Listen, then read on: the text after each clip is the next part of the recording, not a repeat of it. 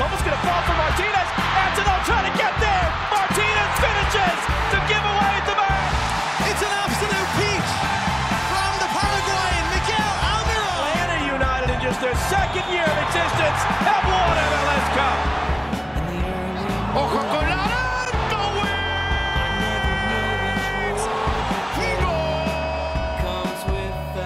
Fast Track Final, JCM Jones from the Mothership and Dirty South Soccer. Some of the time, Joe Patrick from 90.9 The Game. Dirty South Soccer all the time is over there. The fine dog is fast asleep. We should be okay through this. The intro song is Chances by Kurt Castle. If you dig the song, and maybe if you've even checked out some of Kurt's music on Spotify, I do want to say he has a show coming up at the Earl in East Atlanta Village on September 4th. I think it starts around 8 p.m., which coincidentally happens to be right when Georgia plays Clemson. So, Kurt, if you could have a show in my backyard next time, not during the biggest game of the season, that'd be awesome. That'd be awesome. But go check out Kurt's stuff.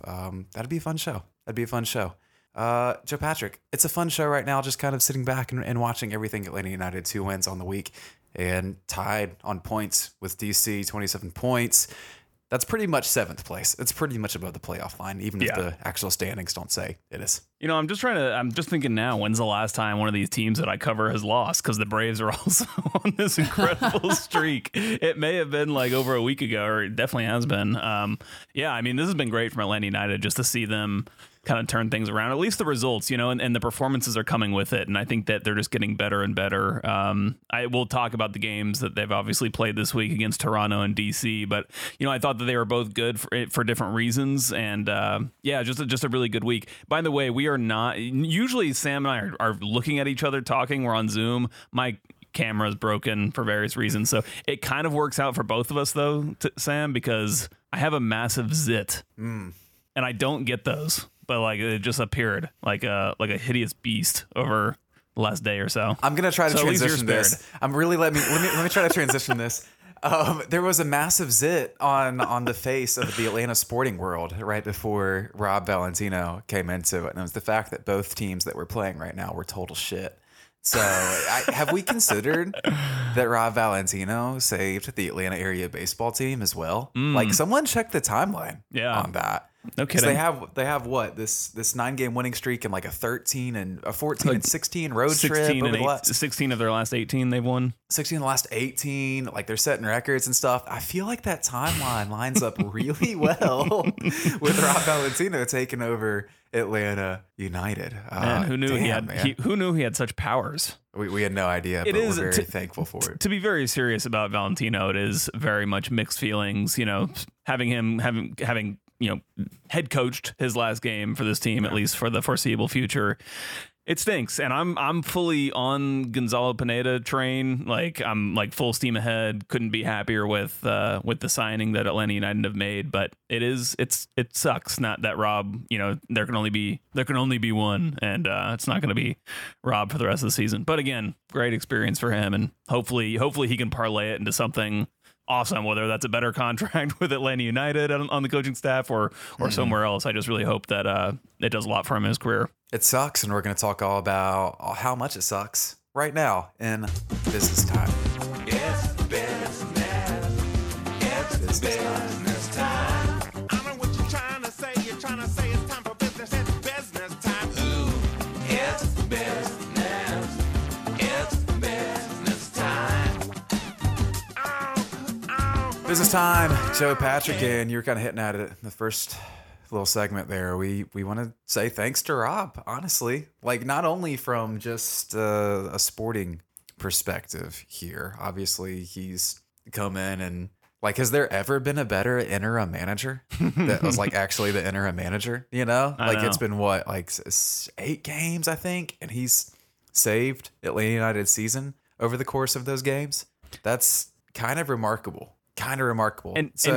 Yeah, go ahead. Well, and he would downplay what you just said. He would say it's the players who did it, not him, and all that stuff. But I think that just speaks exactly to who Rob Valentino is, and I think that it speaks to he's exactly the kind of coach that Atlanta United needed in this situation. Sometimes you have to fire a coach because the tactical ideas are not enough, and you're losing games for reasons other than how Atlanta United was losing games. But just coming off of everything that Gabriel Heinze was and kind of the weight that imposed on this whole kind of squad as a whole, to have somebody with the personality like Rob Valentino kind of just sitting there waiting in the wings to take over was just, it was beautiful, honestly, just to see the way that this team has rebounded under him. Yeah, I'm really hopeful more tributes kind of coming for him. Like, I know like Tifo stuff is hard to put together, something like that, but like something really small for Rob would be neat if that were to happen in the future, because he's still going to be around, right? Yeah.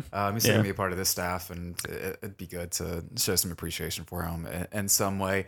Personally, I really, really appreciated what he did after his press conference on Wednesday after the win against Toronto. Cameras were off at this point, but he stopped for a moment and basically just said thanks for how we covered him, you know? It was like a toast. It was awesome. Yeah, no, it was like, I like, man, I'm not someone who feels things, but I kind of felt something in that moment, and that was cool. It was very cool and very appreciated, and again, kind of speaks to the kind of person he is. But now we have to go through the passing of the torch, the continuation cycle, and figure out where this goes next. And gut call, it seems pretty similar, and maybe even, you know, starting to improve, I guess, as far as our perspective. We have media availability with Gonzalo tomorrow, so check out the patreon.com/5-star-final for more on that. But it looks like, Joe Patrick, that the access to training has been expanded greatly. I think that there's like 30 minutes of access to training, player and media and coach interviews after training, everything like that. So it's just good to have people who understand that, you know, we're not the enemy. You know, you don't have to be big and loud about it and fight everybody. There's positive relationships to be had within this ecosystem, you know, and understanding that it is an ecosystem and that you have to have all these things together to survive is important, and minor things, but important nonetheless. So I mean, here we go. I can't wait until tomorrow. Maybe I'll ask this tomorrow. Because maybe it's the opportune time not to ask Pineda, but maybe some of the players about the in-person media, because I can get a sense when I'm there in person, when you're there in person, I'm sure you sense the same thing, which is that the players are much more responsive to the questions, and it's just a better dialogue, and you get better answers out of them because they feel a certain type of way about it. Again, it's really hard to put into words, but I'm curious to get a player's point of view about the whole media thing, doing it in person versus doing it in Zoom, or just not doing it at all. But yeah, I mean, like, we had a great one with Joseph. When was that? I guess it was before the Toronto game, or it was last week or sometime. Really good. And again, we were there. They had to implement some new rules, which is fine. You know, we had to stand a distance away from Joseph. That's totally fine. And I think that, yeah, everybody just kind of likes it so much more. I know I do. We probably should just like give Joseph 10 feet of space anyways, just out of respect. All right. How dare we invade his bubble? Not only that, of course, we get to kind of find out tomorrow what training is like under Gonzalo Pineda, right? Like, what does Sounders culture look like in the Deep South, right? It's going to be really, really interesting to see how this transition kind of comes about. But I get the feeling that Gonzalo Pineda understands that right now there is a moment that this team is in that is really, really positive.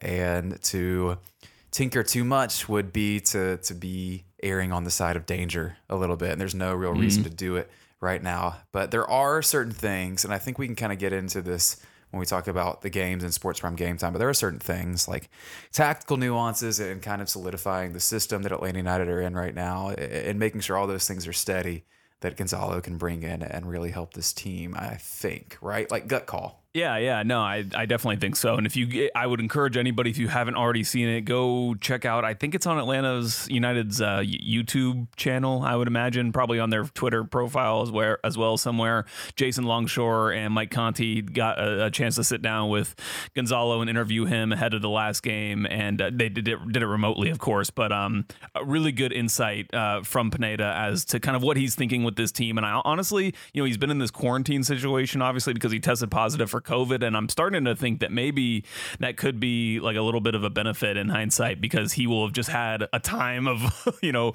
a week or 10 days, or however long it's been, just locked down in a room watching video of these games, of training sessions, you know, really getting a look at what their strengths and weaknesses are, and maybe that can help him hit the ground running once he meets them and gets a better an idea of what he wants to do tactically even ahead of time. But one of the things he mentioned in that interview was he looked at Chelsea's the 3-4-3 that they've run to kind of get, as kind of a training tutorial for his players on how he wants some of them to play in certain situations. And it also, that was kind of there are two takeaways.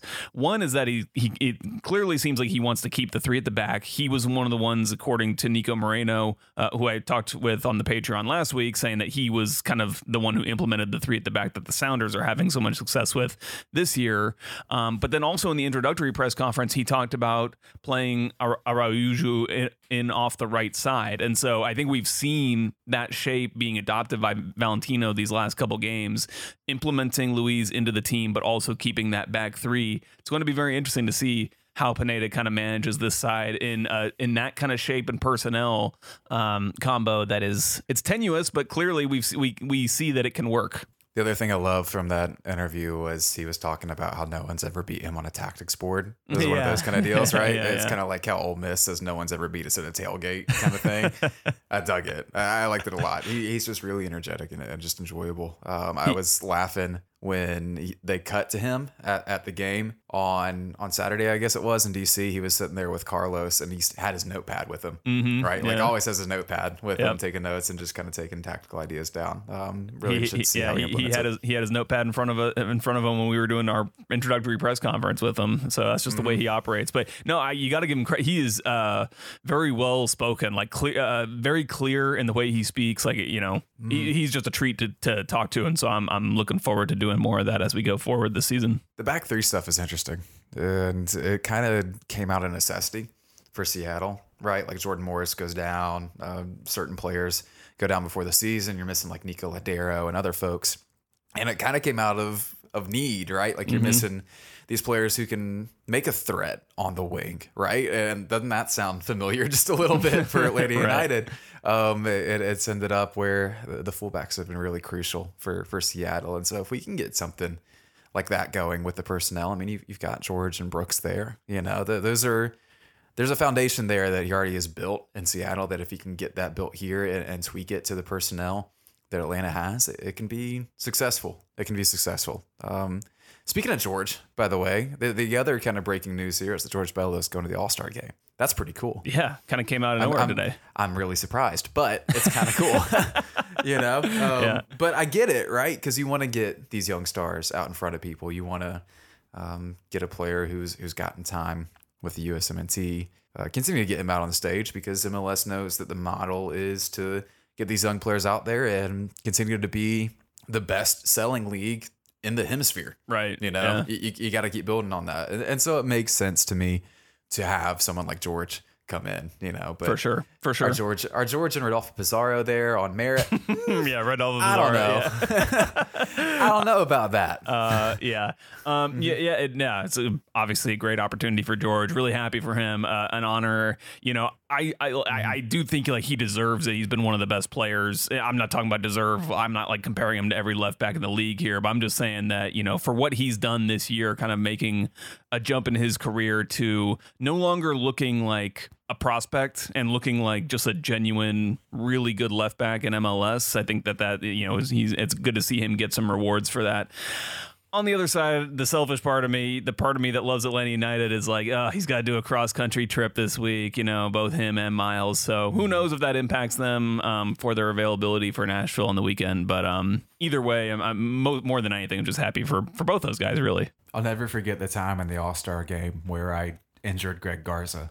Like I just straight up maimed him right there in front of God and everybody. Wait, what? The game kicked off and I tweeted, "No one get hurt, you jerks," in like all caps. Literally as I sent it, Greg Garza got hurt. So if George needs to talk to anybody, that he needs to go find Greg over at Georgia Revolution right now and talk to him about not getting hurt as a left back in the All-Star game. Please and thank you. Please and thank you. We should play the really shitty jingle. Let's do it. Sports Prime Game Time right now. Sports time, game time. Sports time, game time. Sports prime game time. Sports prime game time. Sports game prime time. Sports prime game time. Sports prime game time. Sports prime game time. Sports prime game time. Sports Prime Game Time. Sports Prime Game Time. Yeah. Sports Prime Game Time. You can't see me dancing over here, Sam. You can't see me dancing. Gosh dang it. No, please don't. Sports Prime Game Time. Joe Patrick, Sports Prime Game Time. We'll start with Toronto. We'll go in order here. Toronto, 1-0 win. Zeke gets the goal off the deflection. Got in a good position to do it at the very least. Had the confidence to take that shot at the very least. Gets a little lucky. I'm cool with it. I think everyone's cool with it. Toronto is really, really garbage at this point, and it's good to just go ahead and knock that out of the way and get 3 points. But also the first appearance for Luis Araujo. Araujo now, not Araujo. Uju. Yeah, he looks sharp. Like his first 2 touches were like, oh, whoa, okay, yeah. There was that one very early in the game. Yeah, there was that one very early in the game, like in the opening 5 minutes or so, where he collected the ball in midfield and like did a little touch pass somebody. I can't remember if he megged him or not, but just ghosted right past somebody and then found a nice pass. He looks like a really good creative player to me. Like I'm really excited to see what he can do. I think that, in these first couple games that we've seen him, I think he's still trying to find his footing and his fitness a little bit. And we saw that in the Toronto game. He really faded after about 20 minutes or so, it seemed like to me. And he was also dropping a little deeper into midfield. I think probably to save his legs a little bit, try to, get around other players and hope that some of them can make runs off of him.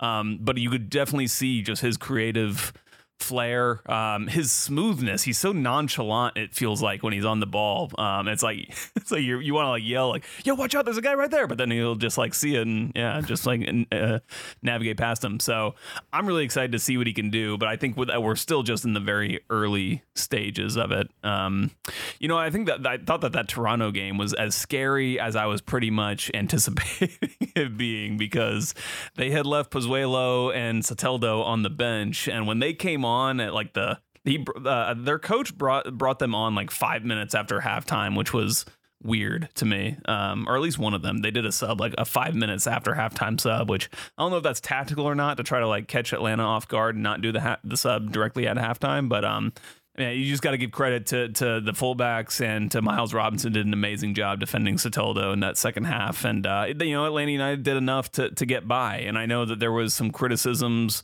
of the game just in the way that Atlanta United played. It wasn't like they didn't create a ton of chances. It was kind of like I don't know if I would say it was a boring game, but it was just, I don't know, maybe more even than you would hope that it would have been against a team like Toronto, who's at the bottom of the table. But, at the end of the day, Atlanta United did get the win. And I think that when you see what happened in the DC game, which we're going to talk about, it makes you feel better about it because you've just seen the progression.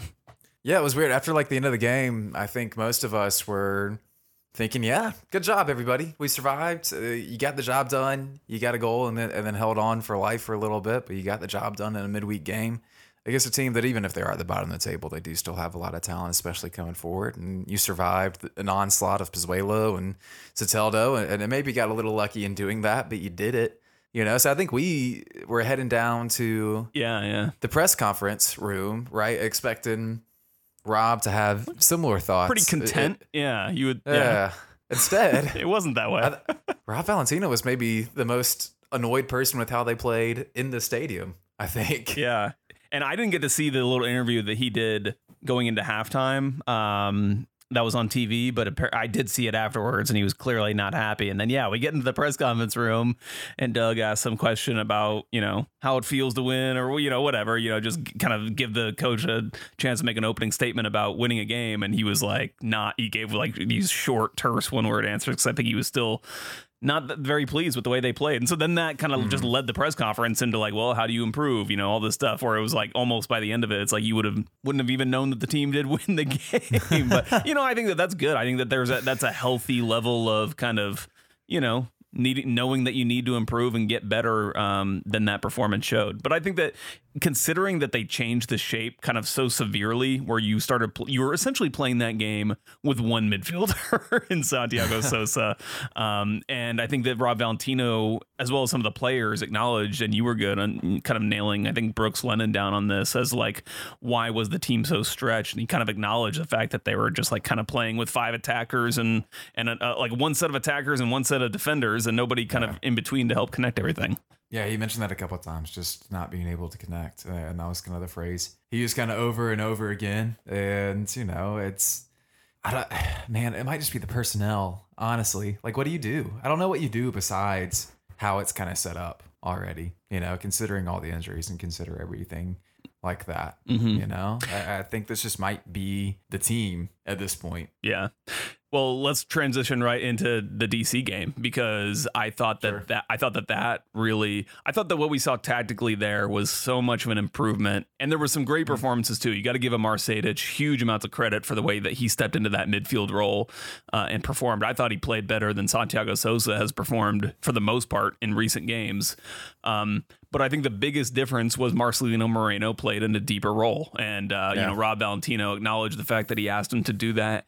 And I thought that it really balanced the side in a way that suits not just the team, but I thought that Marcelino Moreno, it suits his game, because we even saw on the first goal, and I tweeted this and I posted it in the video in the player ratings post that went out on Dirty South Soccer earlier today. But the way when he's able to receive kind of deep in his own half, and if there's somebody tight to him, he has lots of space to try to navigate past them and dribble by. And we saw him do that. He left Julian Gressel in the dust with a nutmeg. And then after he gets by him, he's essentially spearheading the attack from there. So I think that he's a really good, it suits his dribbling ability to play a little bit deeper. He can see more of the field in front of him and kind of plan his routes. And he also gets out of the way of Bello. That was something in that Toronto game that really stuck out to me, was it seemed like Bello was wanting to get forward, but Marcelino Moreno had drifted out into that left wing space. And then things got kind of cluttered out there on the left. And I thought that everything was just working with a lot more cohesion in that DC game with Moreno's change in kind of his positional. Yeah, no, we got to get Marcy and George on the same page. There's so many videos and things out there of Marcy just kind of flat out ignoring George as he makes a run. And it kind of seems like it's not like because he's mad at him or anything. It's just because he doesn't want to take the risk for some reason. You know, it might mean more running for Marcy if he makes that ball and misses, right? You know, so it was good to kind of clear that out a little bit. And, you know, he was phenomenal again. And I think what's most encouraging is obviously that he was able to find that final ball into Joseph. The defending wasn't good, but, you know, in MLS, you have to take advantage of when the defending is not very good, you know. So for him to slip that ball through to Joseph, and then, of course, gets a little bit of a lucky goal there at the end. I'm not going to act like it was a banger or anything like that, but gets it done. It's a goal and assist, and Joe Patrick, he's now second in goals added in the league. That's great. Wow. That's not Atlanta United. That's in the league. He's the highest attacking player in goals added in the league. And that's where it's just crazy, because we have seen him be productive in front of goal as of late, especially, you know, like he's been putting up goals and assists and things like that. I mean, like you look at it and he's got 7 goals and 3 assists. Yeah. I mean, and 10 goal contributions, that's among the best in the league at this point. Yeah. It's weird how under the radar he's kind of been with all this. And it kind of goes back to this start Atlanta had, you know, where everyone was afraid to try and even score. Right. You know, and now that we're getting able to see it a little bit, I can't see it slowing down anytime soon. Joe Patrick, we found the dude. There are dudes on this team. There was a dude deep inside Marcelino Moreno, and the dude is out. Yeah, you know, I think it kind of seems counterintuitive to say that, like, for me to say that he should play in this deeper role, that I think it suits him, despite the fact that he's scoring these goals and everything. But I think that just goes to show that despite the fact that he can play in a deeper role, he really has the box-to-box ability, and that few players have, just the stamina and work rate to be able to get up and down the field. And we saw, you know, he was playing in a deeper role, but then he ends up having an assist and a goal in that game anyway, you know, because his natural tendency is going to be to want to get up the field. It's a matter of where is he receiving the ball kind of in the build-up, or just like where is he receiving the ball when Atlanta turns other teams over and has an offensive transition. And I think that when he's a little bit deeper, he can see the field a little bit better, use his dribbling ability less so than his receiving ability to like find close, tight spaces. And I think that it suits Barco better and Bello better. And I think everybody can really thrive off of that.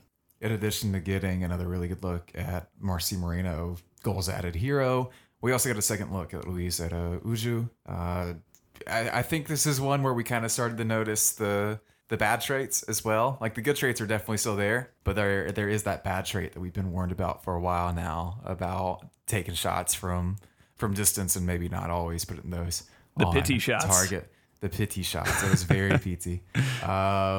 Shoot, man, are we gonna have to get the shot collar back out for every time they shoot from distance? You know, and break them of this habit? It's somewhat concerning, but I guess there are worse things, right, than a guy actually trying to score on a team that didn't want to do that for most of the year. Yeah. I will. I'm still holding out, my determination about whether he does that too much or I don't think it'll be not enough. But yeah, I mean, because at times PT it got annoying. Like sometimes some of the shots he would take, and definitely some of those feelings started to come back in the game against DC. But again, it's like, the team needs shots, and one of them was close. One of them had the keeper scrambling to the far post to the far corner. But we're not going to do this again. Regardless, it's not a high percentage shot. One close. Yeah. Regardless, it's not a high percentage shot. But again, I think that fitness also plays a part of it. Where I don't know if Araujo is just fit enough where he's feeling like he wants to make that run in behind and do that kind of thing. So TBD for me on that, although it's clear that is a tendency for him to take those shots.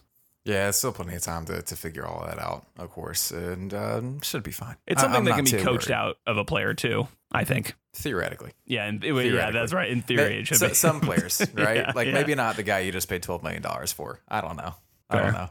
Any other thoughts from that DC game? I'm trying to rack my brain for a little bit. Oh, let's talk Zeke Barco. That's what I want to talk about. All right. Because, I mean, obviously, we've talked a bit before about how he just has the freedom now to make runs and to take the ball off and everything like that. I do want to say that some people were out there like, wow, looks like everyone was wrong about Zeke. And I want to counter that because no, we weren't. Because he wasn't this for 99.9% of the time up until the last few weeks, right? Because largely he was hurt, I mean, there were flashes of this, but he's never been this consistent. He's never been this sharp. So anyone like coming at me or Joe or Rob or whoever the hell else about like, man, y'all were so wrong about Zeke. Like, no, we weren't. No, we weren't. Yeah, Fight me. Unfollow me. I mean, it's his career has been so weird since he's been in Atlanta. Obviously, we kind of know about a lot of the things that have been roadblocks for him or whatever, the stumbles that he's had. I think that if you go back, the attacking quality was there. It was very evident right when he first started playing for Atlanta United, and he scored an amazing goal against Orlando with like the outside of his foot. If you actually go back and watch his goal highlights from that first season, he has some goals that I totally forgot about. Like, and I still don't even remember some of those games. And I'm like, Jesus, that's a really nice goal. So like, he's had the skill there. But I think that first year he was definitely overweight. And I would just say just like not totally fit. And then he had injuries. He's been beset by injuries basically ever since the whole Romantic Overtures thing. After that in his career, he could just never get a good run of games because of injuries. He was looking good again in 2019, and then he had this quadriceps or a knee or something. He got kicked by a Columbus player in a U.S. Open Cup game. And then obviously last year was just like a really weird year, disaster. I think that he probably was having thoughts about whether he wanted to be here and things like that. And then clearly he came into this season under Gabriel Heinze looking really committed. I thought early this season he was looking better like defensively than anything else, and he was just clearly more fit. Carlos Bocanegra had mentioned that he had hired a personal chef. He looked like skin and bones in some of the preseason pictures I remember. And maybe now that we've learned what we've learned about Gabriel Heinze, totally makes sense why he may have looked like that. But now it feels like we're finally seeing it all come together. Both the work rate, the the bite and effort that he can add off the ball defensively, plus what he can do with the his creativity on the ball. So it's just really good to see all that come together. I can't help but think that some of it is motivated by his desire to get his the move that he wants to Europe. I mentioned that on the radio on 92.9 this morning, and they were kind of giving me some crap about it, but I think that it's true, and I think that it's fine if that's true because it's good for the team, it's good for Barco, it's good for everybody. Whatever motivates you, as long as it's getting the best out of you and helping the team team, then, I'm all for it. Got to play good in the contract year to get a free agent That's right. contract, man. That's the way it's always Shit, been. I should have come back at Randy McMichael asking him about that. It's like, you didn't ever play harder during your contract year? I don't know if he did or not. It would be interesting to ask him, honestly, but Oh, man. Well, we'll see Zeke again pretty soon. Not at the All-Star game, which is on Wednesday, but against Nashville. They come to Atlanta on, I think it's Saturday. And yeah, they're doing pretty good. They're doing pretty good. It's not going to be an easy one. I think maybe one of the kind of dirty secrets of this run is that we haven't really played anybody good at soccer. Does Nashville have the fewest losses in MLS? If they don't, close. they're right up there. It's close. They got a whole lot of draws. Yeah, 2 losses on the year for Nashville, and that is less than anybody. You were right. That's great. That's a testament to them and Gary Smith, what they're doing with that team. I mean, they're tough to beat. Exactly. And Atlanta should have beat them earlier this season. Yeah. No, they've come back multiple times from losing positions. They're 4th in the East. It's going to be difficult. Walker Zimmerman is back and healthy. CJ Sapong has figured out how to play soccer, apparently, which is crazy. Hani Mukhtar as forward has been awesome. And meanwhile, Ake Loba is just kind of sitting over there. Their highest DP signing ever that just came in. He hasn't really been able to find the field a ton because they're playing so well. So this is going to be a much better barometer than I think anything else so far. I think the DC win was excellent. I think DC is also a team that the underlying numbers suggest they've been very, very good. Nashville's been a little bit better, Yeah. So it's another big test, and it'll be interesting to see how Gonzalo Pineda sets up against them. I totally agree with you on the DC obviously being a much better barometer than anything we've seen from Eleni and I playing recently. And I think that's why when you look at the DC win versus the Toronto win, even though both were just kind of, 1-goal wins, one of them clearly stands out to you as being like a better indicator of where this team is at. Yeah, I mean, any road win at this point. Yeah, yeah, for sure. Just massive. But again, Man United, 27 points, tied with DC for 7th in the East. That's the playoff line, folks. So things getting better all the time, and the show getting better all the time because we're about to head to a quick break. And before we get back into the show, did just want to shout out once again our partners at Lucid FC for bringing you this episode of Five Stripe Final. They've got a new shop out in Buckhead. It's right behind the Whole Foods there. The address is 3209 Paces Ferry Place Northwest, if you want to write that down or Google it or whatever. But I cannot wait to see what they get done there because I think that shop is going to be experiential, to say the least. These guys are really creative, and I think that it will be more than just a place to sell clothes. So that will be really cool. But you can obviously also order from them online at lucidfc.us. They've got their new Spring-Summer 2021 collection out now, which you can buy right now online, called This is a Modern World. It's really cool stuff. The collection brings nostalgic, psychedelic party nights of the past to the new modern lifestyle. I've checked it out on their shop. It looks really cool. The products on this line will be sold exclusively directly to you on the Lucid FC website. That's where you get it. They've got unisex sizes from extra small to extra, extra large, and price points from $8 to $380. So there's something in there for everybody. And it is just launched, and it's really cool. Definitely would recommend everybody go check out lucidfc.us and maybe pick up yourself some Modern World clothes. Wow, what a break. What an incredible break. The best break, Joe. Let's kind of wrap up Sports Prime Game Time in a way with this flurry of questions from Jonathan. I think we can kind of address these somewhat quickly before we get to everything else and really kind of sum up everything that we may have missed in the DC United talk. Jonathan asked, second half of DC, were we just fatigued or did we get shredded through the middle? All of the above. Joe, thoughts? I didn't notice the there shredding. were like extensive periods of defending, I guess, if you look at like the XG game chart or whatever those are called. Yeah. But man, it wasn't like they were getting phenomenal chances or anything like that.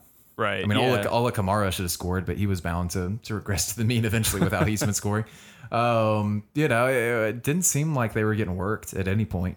Yeah, I was scared. I totally agree. I think they faced like a club record 27 shots or something, but I think Guzan only had to make 3 or 4 saves or something like that. Some low, very low amount. I think part of the reason probably was that you didn't have a number 6. Like you didn't really have a traditional central midfielder. Marseille did a great job, but then he had to come off after about an hour. And so for the last half hour, you're only playing with one midfielder, and that midfielder was Mateus Rossetto. So he's definitely not a traditional number 6. So maybe that was one of the reasons. I don't know. And also, it's probably just general fatigue. It's been a really long couple weeks for this team, and having to travel for that last game at the end of it. Well, not an easy game to play, but those are the ones you just got to gut them out.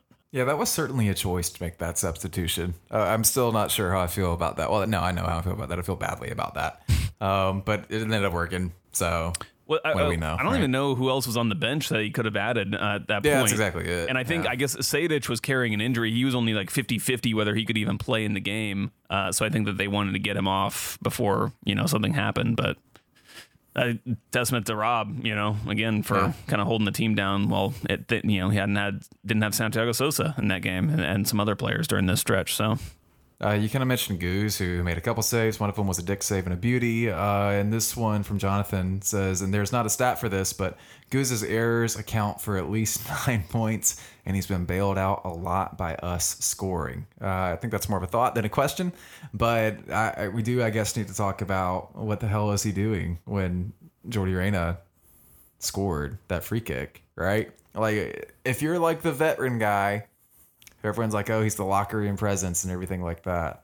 You really can't be messing around on a free kick and let someone bang one in on you like that, right? Yeah, and I mean, to his credit, he held his hand up in the post game and said it was his fault. At the time, I was pretty upset about it. I was like, what is, how could you do that? But, after I thought about it, first of all, the strike is like, it was amazing. Yeah, incredible. Like it was so got kind of hard done by there. Also, it's not like he was like picking his nose or something. He was like trying to help the team by doing some organizing and trying to get guys marked up. He just didn't realize that the taker was going to be able to take the kick in. In fact, I think even Julian Gressel was caught off guard that the kick came in because he wanted to take it. So I actually kind of defended Guzan to an extent in the player ratings that I put out today, and I thought outside of that he was really, really good. And if you look at the XG in the game, DC had over 2 XG, although a lot of that was off target. So it's not like Guzan was directly responsible for keeping that XG off the board. But I thought generally he played really good, made a couple of fantastic saves at the end to help, I guess at that point, keep it tied. Yeah, but honestly, besides the mistake, which in a large sense is pretty minor, considering the fact that Reyna had to put it where he did. I still think that's an incredible goal, and anyone who's kind of mad at Guzan, I get it, but also we got to give Reyna a ton of credit for being able to do that the way he did. But he recovered so quickly and started making a bunch of saves after that, and really he could have imploded, after a mistake like that, and he didn't. Yeah, it seemed to me like that energized him a little bit. Like giving up that goal, he knew it was on him, and like he was like super aggressive after that, which I thought helped. Like they needed it at that point, so. Don't shoot Brad Guzan. You'll only make him mad. This next question says there was a scouting report about new signing Luis Araujo that he took shots like Pity did. That was true. I think, Jonathan. I think we kind of talked about it a little bit, but yeah, no. Let's not put a final verdict on it yet, but we have a lot of data that says that this is going to be a thing. We might just want to buckle up for it. Fair? That's fair. Means there might be some Golazzos in our future too. Look on the bright side, but yeah, that's true. Yeah. This next one comes from Michael Barbaro. Oh, what a listener! So I'm gonna do this here.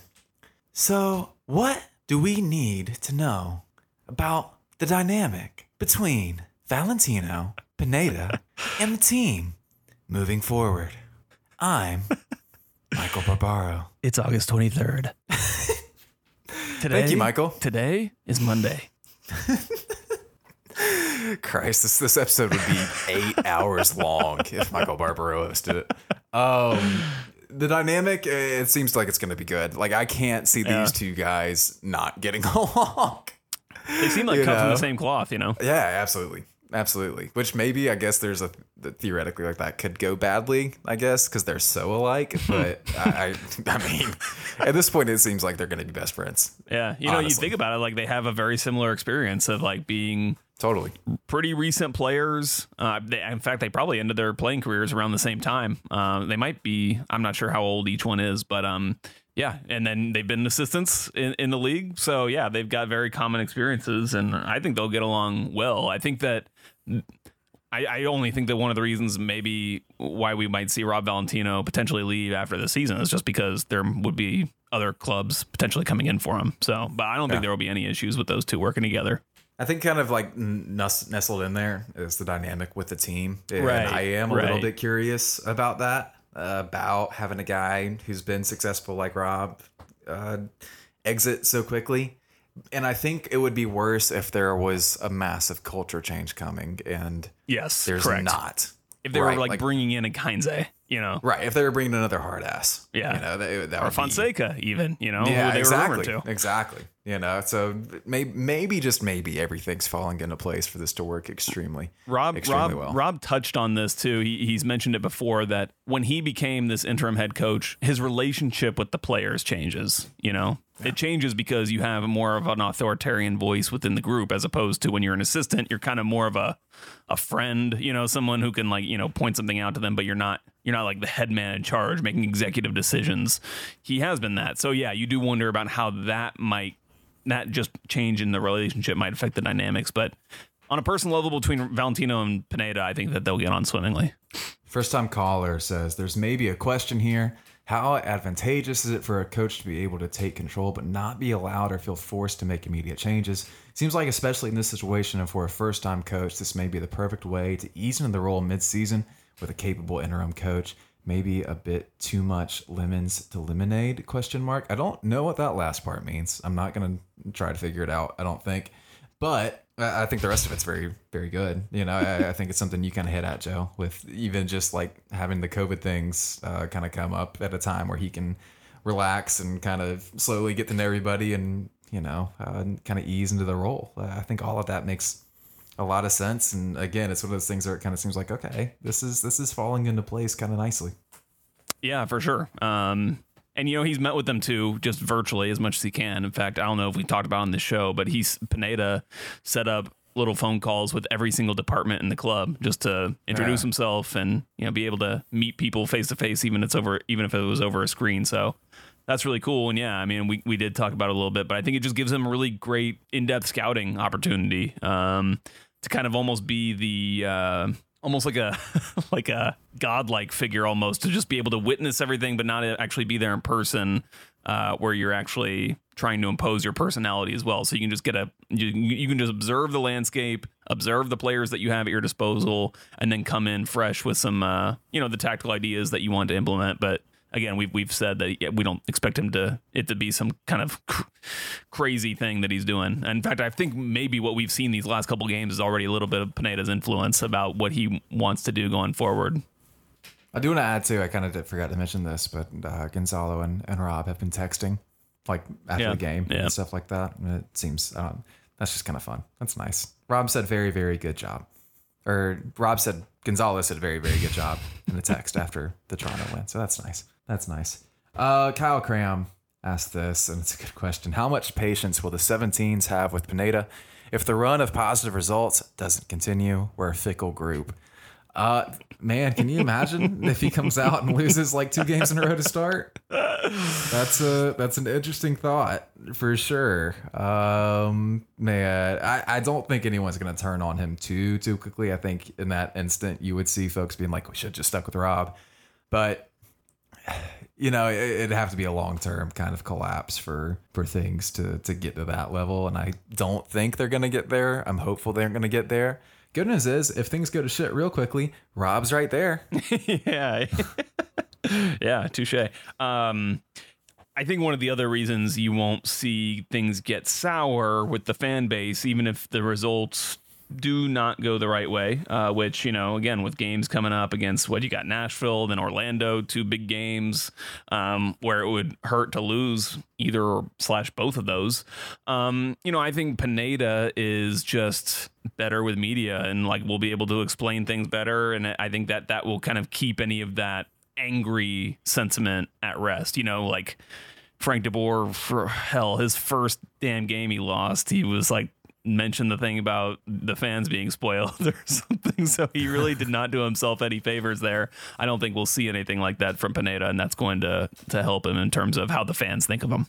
This question from Sanford is interesting. It says, I hate to be so darn pessimistic, but do we think that we are playing better, or have things just gone our way over the last few games? I can address that immediately and say that expected goals and expected goals allowed have both trended in the right direction under Rob Valentino. They've both gotten better. So I think we can say they're definitely playing better. Sanford then says, I think we have been playing better, but I'm still not sure we are hands down a better team than some of the other teams we're around in the table. And kind of looking at it, I think you can we're 8th, 2 teams in front, DC United and Montreal, 2 teams behind, Columbus and Red Bulls.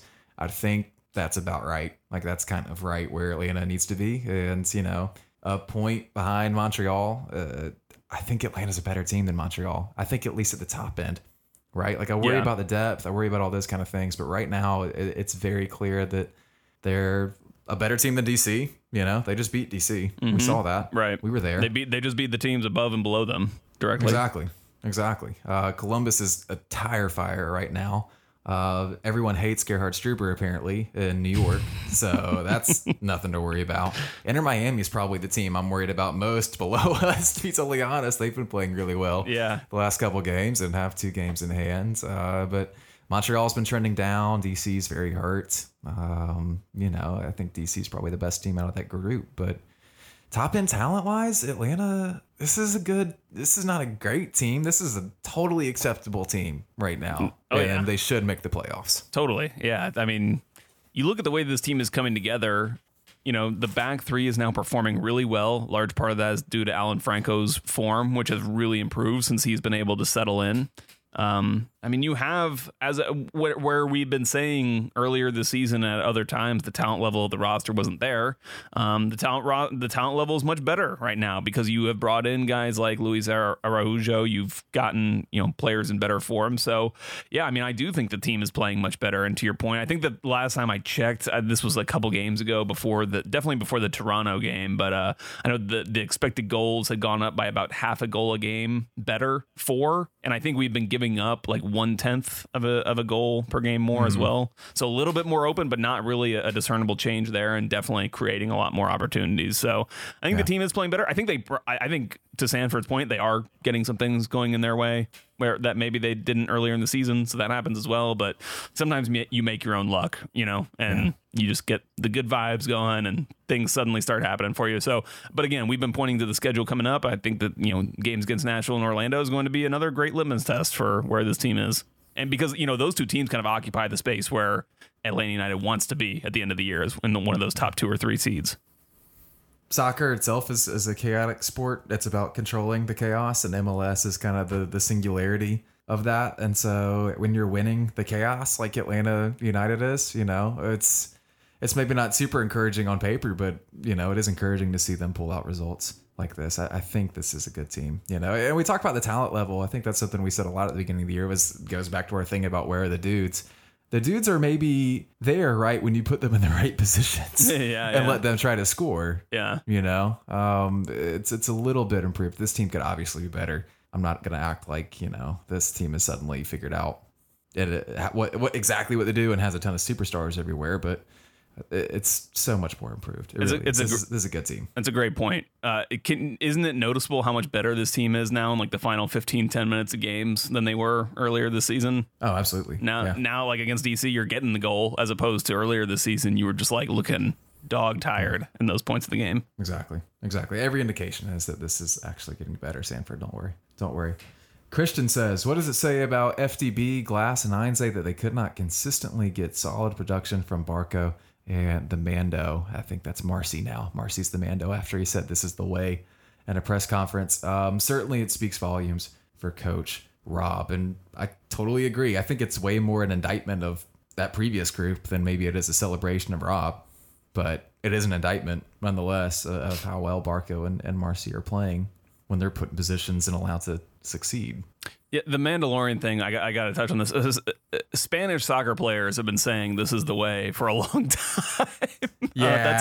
That's like a common phrase that, and like, yeah. So anyway, I did not realize this was like a Mandalorian thing until after Marcelino Moreno had said it, and people started saying that because I haven't watched that show.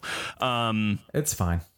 I would probably not say so much it's like as big of an indictment. Maybe looking at Marcelino Moreno it is, but we talked about Barco earlier in the show. I just think that he's turned himself around. Okay.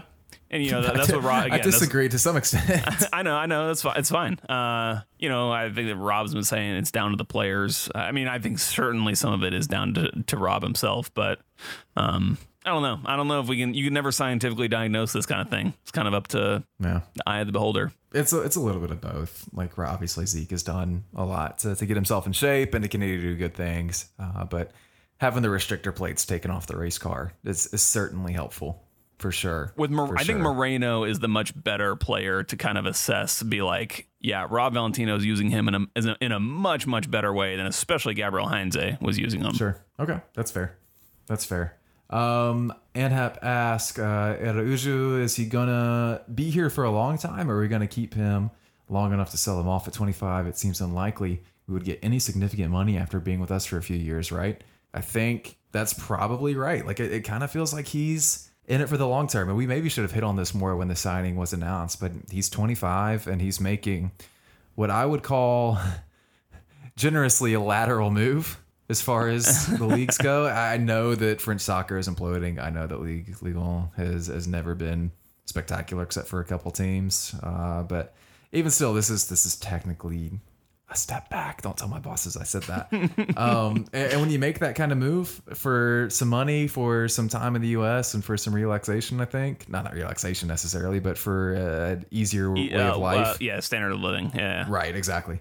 You are in it. Right. And so I think for a while anyway, Luis is here. I think that, anytime you sign a player, you have to anticipate that they could be there for a long time. And I think that when it comes to a transfer, it's maybe with Miguel Almiron, it was a little easier to say, like, this guy is going to be freaking amazing. And he showed it right off the bat. And you knew in the very first few games that you saw him play that he was going to be destined for something bigger and better, a more competitive league in the near future. But I think that, it's always up to the player. Like the player has to perform if they want to get a move. You can't like sign a player with like a plan, like we're going to buy him and flip him in 2 years or 3 years or like however long it is. I think that if Araujo played out of his mind and somebody came in and bid, $30 million for him next year, then he would be gone. The club can't turn that down. If nobody comes in for the bids, then the club will obviously hold on to them like Barco. Like the club, like Barco's a perfect example of a player who maybe the club did have that kind of plan for, like we'll keep him for 2 or 3 years and flip him, but those bids haven't come in. So you always have to just kind of plan for the player to be around long term, I think. Yeah, no, but that's going to break the model a little bit. Like obviously, like there's not as much intent behind signing him and then selling him on, if that makes sense. Yeah, in my opinion, anyway. Yeah. Do you feel differently about Araujo versus Pitti? Because they were kind of similar. They're a similar position. They were both, I think, 25 when they're purchased. I don't know. Do you see much differences in them? Because Pitti came from a league that would. He came from River Plate. And was very clear about his intentions, and was understandably, looking to make those moves and everything like that. I think when you can move north and south, but you can't move east to west, and have, the same intentions to go back east. It doesn't quite work like that. I don't think in soccer in the Western Hemisphere. So that's my thought. That makes sense. John Leach 16 says, does Atlanta have the best center back depth in MLS? George Campbell was great in his sub appearance on Saturday. To answer that kind of first one, I think it's close. Keep in mind Seattle with O'Neal, Arriaga, and Yamar, along with Nuhu. That's a really, really solid 1 through 4. But when we're sitting here comparing whether or not Atlanta or Seattle has the better thing, that's really good news for us. Right? Because George Campbell was very good. Yeah, I was just talking to somebody after the game against DC that how crazy is it that Atlanta United is really in a situation where they can totally afford to sell Miles Robinson to Europe for a big fee because they have the depth there. And I think that what you see in George Campbell is a guy who maybe doesn't have quite the natural defensive ability that Miles Robinson has. Like, he's obviously, both of them are very athletic guys, but Miles Robinson is just different, next level. His combination of speed and strength and balance is unbelievable. But George Campbell, I think, is even better than Miles Robinson is on the ball. Maybe not currently, but just like from where they were both at the same point in time in their careers, Campbell way better than Miles Robinson was with the ball. And so I think that, there's a very good player there in Campbell that we should all be very excited about going into next year. I think he's the perfect kind of player to have going into next year that can be either the third center back if you want to play back three, or the kind of the center back that gets rotated in and can come off the bench if you need, if you're playing a back two. Yeah, that's super encouraging. Really, really is. I really, really enjoyed what he did. Friend of the show, George Campbell. Friend of the show. That's right. Go back and listen to that on patreon.com/5stripe final. Tony says, I understand our model is to buy players low and sell them high, but if Barco isn't getting what Darren Yles wants, why wouldn't we try to negotiate a long-term contract? He is starting to become the player we've always wanted. Why not slap on a few more years? And I'll tell you why. And it's because there's zero guarantee that Ezequiel Barco stays healthy. That's it. That's like the whole thing for me. He's playing better, obviously, right? But to extend him on DP money, there's zero guarantee. And it's a really feels like it could come at any second where Zeke picks up another knock and isn't around. He still missed, more than 50% of his games while here in Atlanta. Mm-hmm. Players in soccer also have a lot more control. I think like there's a wider free agent market for them that is global, and so I don't know exactly what the terms of the contract length was for Ezequiel Barco, but let's just say, for example, let's just assume that next year would be his last year. So if he's going into this offseason, if he wants to go to Europe, if that's where he wants to be, then he doesn't have to re-sign with Atlanta United. He can just wait 6 months, sign a pre-contract with a team in Europe for free for no transfers. So that is essentially why you see lots of these transfer deals happen. And honestly, in MLS, I am kind of curious about this. I do not know the rules as to like when you spend $15 million for Barco and then you sign him to a contract, he becomes a designated player, and you take the salary plus the transfer fee. I don't know what happens with his salary budget charge if you were to just re-sign him to like an extended contract. We're gonna have to get Stage Call back on, aren't we? No, we won't do that. We'll just sell Barco. That would be too much work to get Stage Call back on. No, I'm just kidding. But I do not anticipate that happening. Him signing an extension. Okay. Yeah. Same. Yeah. Gracessa asks, if we put out our best 11 players, it probably means Sosa's on the island and in the midfield. Do we need a more balanced 11 in the middle, and how do we get there? Or is our midfield just going to be YOLO the entire time? It's a really good question because I don't quite know the answer right now. Do you do Marcy and Sosa in the middle with like a 3-4-3 thing kind of going on? I don't quite know. I think you do. Yeah. I think if you're playing with three really good center backs, you have to trust that they're going to be able to, smother other teams' counterattacks and just offensive attacks. And you got to get your best players on the roster. That's why I was so excited to see the team that they deployed against Toronto. I didn't think that it ended up playing well, but I thought that, again, when you then go into the DC game and you get a little bit of, you refine Marcelino's position a little bit in a deeper role that does solidify the team. I thought the team looked more solid against DC, especially centrally. I think you start to fix some of those gaps and you still have all of your creative attacking players. So I think that it's weird. I'll give you that. Like, I don't know if I've ever seen something like this happen. Just with the makeup, the composition of the skills of the players in combination with the formation. But I think that's what we're going to see. And I think I don't know if it'll work or not, but good sign so far. I mean, I'm looking at like Seattle, right? And they did some kind of 3-4-3, 3-4-2-1 over the weekend against Columbus in a 2-1 win.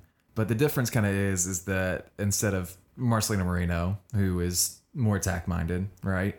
And instead of Santiago Sosa, who isn't quite these next games I'm about to mention, they have João Paulo and Christian Roldan in the middle, right? Like those are two guys who can hold that down. And then Nico Ladera, of course, dropping back as well. You can you can control a game in the midfield doing a 3-4-3 with those guys, right? And I worry that it's not going to be quite the same with this personnel. Of course, like you can tweak it and make it different, but I don't quite know how effective that's going to be. But if we're getting the best guys out there, that's the move. I mean, you think about the talent on the field at that point with the back three of Walks and Franco and Miles, and then fullbacks with Lennon and George, and then everyone else who's kind of included in that. That's a really solid MLS team at that point. I just don't know if it all clicks together. Yeah, that's definitely going to be the challenge of the head coach. I wonder what it would be like if Emerson Hyndman was healthy, because he's kind of the natural fit, the person that you would slot into that other central midfield role. But the balance would be good. I think Marcelino Moreno is a box-to-box midfielder. I think he can be really, really good in that role. I think if Emerson was around, you could do a 4-3-3 pretty easily, right? You'd play back four. Balance would be really solid. You would just have to cut one of Walks or Franco out, but right, a midfield of Hyndman, Moreno, Sosa. Sounds pretty nice. I think that sounds pretty doable, right? I think what you just said actually is the key. Where if you wanted to add another kind of midfielder to balance everything out, give you a little bit more equilibrium in the middle of the field, it comes down to either cutting an attacker or cutting one of the center backs out of the 11. So that's just kind of the decision that has to be made. We'll see. We'll see how Gonzalo handles that. We'll see how Joe handles rapid fire right now. C Black asks, why are the short corners back? Oh God, are they? I don't know. I think that the analysis, the sabermetric folks might like them. I'm not sure though. Okay. I could be wrong on that. Says, with Araujo being good looking and Audrey hiking his shorts up, have we finally found our Tito replacement? I think we have. I think that's kind of the mold, right? I mean, he definitely brings up the handsome quotient for sure. Definitely. Eberhard Creative asks, is Marcy cooking? Because I feel like Marcy is cooking. I think he's cooking for sure. I'm just glad that everyone has caught on to Marcy. I'm glad that's a thing now. Yes. I think I did that. Did you do that? You invented that? Nice. I like that. Yeah. He's cooking with gas. Marcy's cooking, baby. Christian says, do you think that Boca will keep his job if the team gets into the playoffs and past the first round? If so, why do we continue to give the arsonist matches? I'm asking for a friend. Damn, Christian, cold. It's a really good question. Maybe People I should put this in rapid fire. Yeah, this was right after the win against DC. People were like, are we still Boca out? I think he'll be staying regardless. That's my personal feeling. I think he stays, and I think maybe that they transfer some power to the guys coming in. Exactly. I think they may hire another, essentially a McDonough replacement. I know they hired Demetrios already. I could see another one coming in, potentially. Yeah, totally. Look, Darren trust him. That's good enough for me in most cases, right? So as long as the results are getting better, fine. Grisessa says, what's your expectation of George Campbell's playing time the rest of the year? He's looked great, but barring injury, I don't see him playing more of a role than what we've already seen. Good news is, I guess, Miles Robinson is going to be doing a lot of national team stuff. So that's encouraging. I mean, for George Campbell's playing time, it seems like he'll get in for some of those, but hopefully he can come in a role like he did against DC and help kind of solidify things. I think that's a very good role for him right now. Yeah, exactly what you said. There's these World Cup qualifiers coming up that Miles Robinson will almost surely be a part of. And, while those games don't necessarily overlap with the MLS schedule, they come up right against it. And I think you will need Campbell to probably step in if you want to play back three. Logan the Shogun asks, better thighs, Araujo or Soteldo? I have an opinion here. I think it is Araujo because Soteldo is only like 5. He's literally like 5'1", 5'2". It's easier to make those thighs look bigger in comparison, right? Yeah. But Araujo a little taller, a little bigger. It's tougher to make that look lean but still kind of meaty on a soccer player like that. I'm gonna give better thighs to Araujo. That's my homer pick of the week, I guess. Joe, thoughts? I can't make a determination on this until I see it in person. You did. Well, I mean in like a scrum situation. Okay. Yeah, real close. Real close. Okay. I gotta say, I like assume that. Hey man, can I see your thighs? I assume by that the way. Araujo was like a tall player. I think I referred to him as tall. Like when they were signing him, he's 5'9". I mean, soccer players are all tiny, so he looks tall in comparison. That's true. Sam asked, Joe, describe your perfect Sunday. Rapid fire. Watching Tottenham beat Man City. You've never had a perfect Sunday, have you? Sam asked, Joe, have you ever been to jail? Me, no. Never. Sam asked, Joe, how many of your friends do you think have gone to jail? I definitely know that, like, 3 off the top of my head have. Yeah, I think I'm like 3 or 4. People tell us your friends who have gone to jail numbers, and then ask your friends and find out that it's like way more, because it's always way more than you expect. Sam asked Joe, describe your perfect Sunday with all your friends in jail. Oh, with all my friends, wow, we could like all share our cigarettes and and gruel together.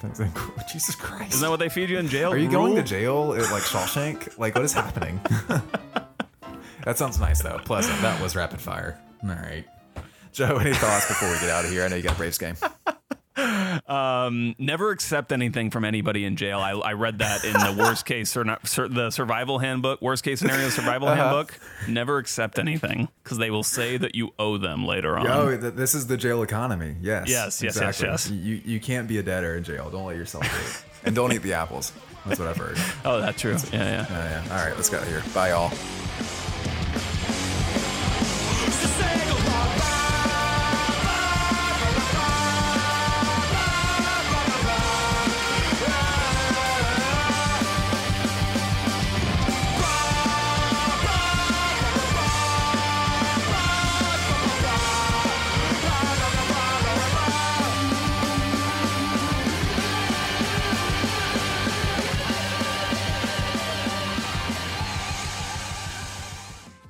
Thanks for tuning in, everyone, to this completely arbitrary internet content piece.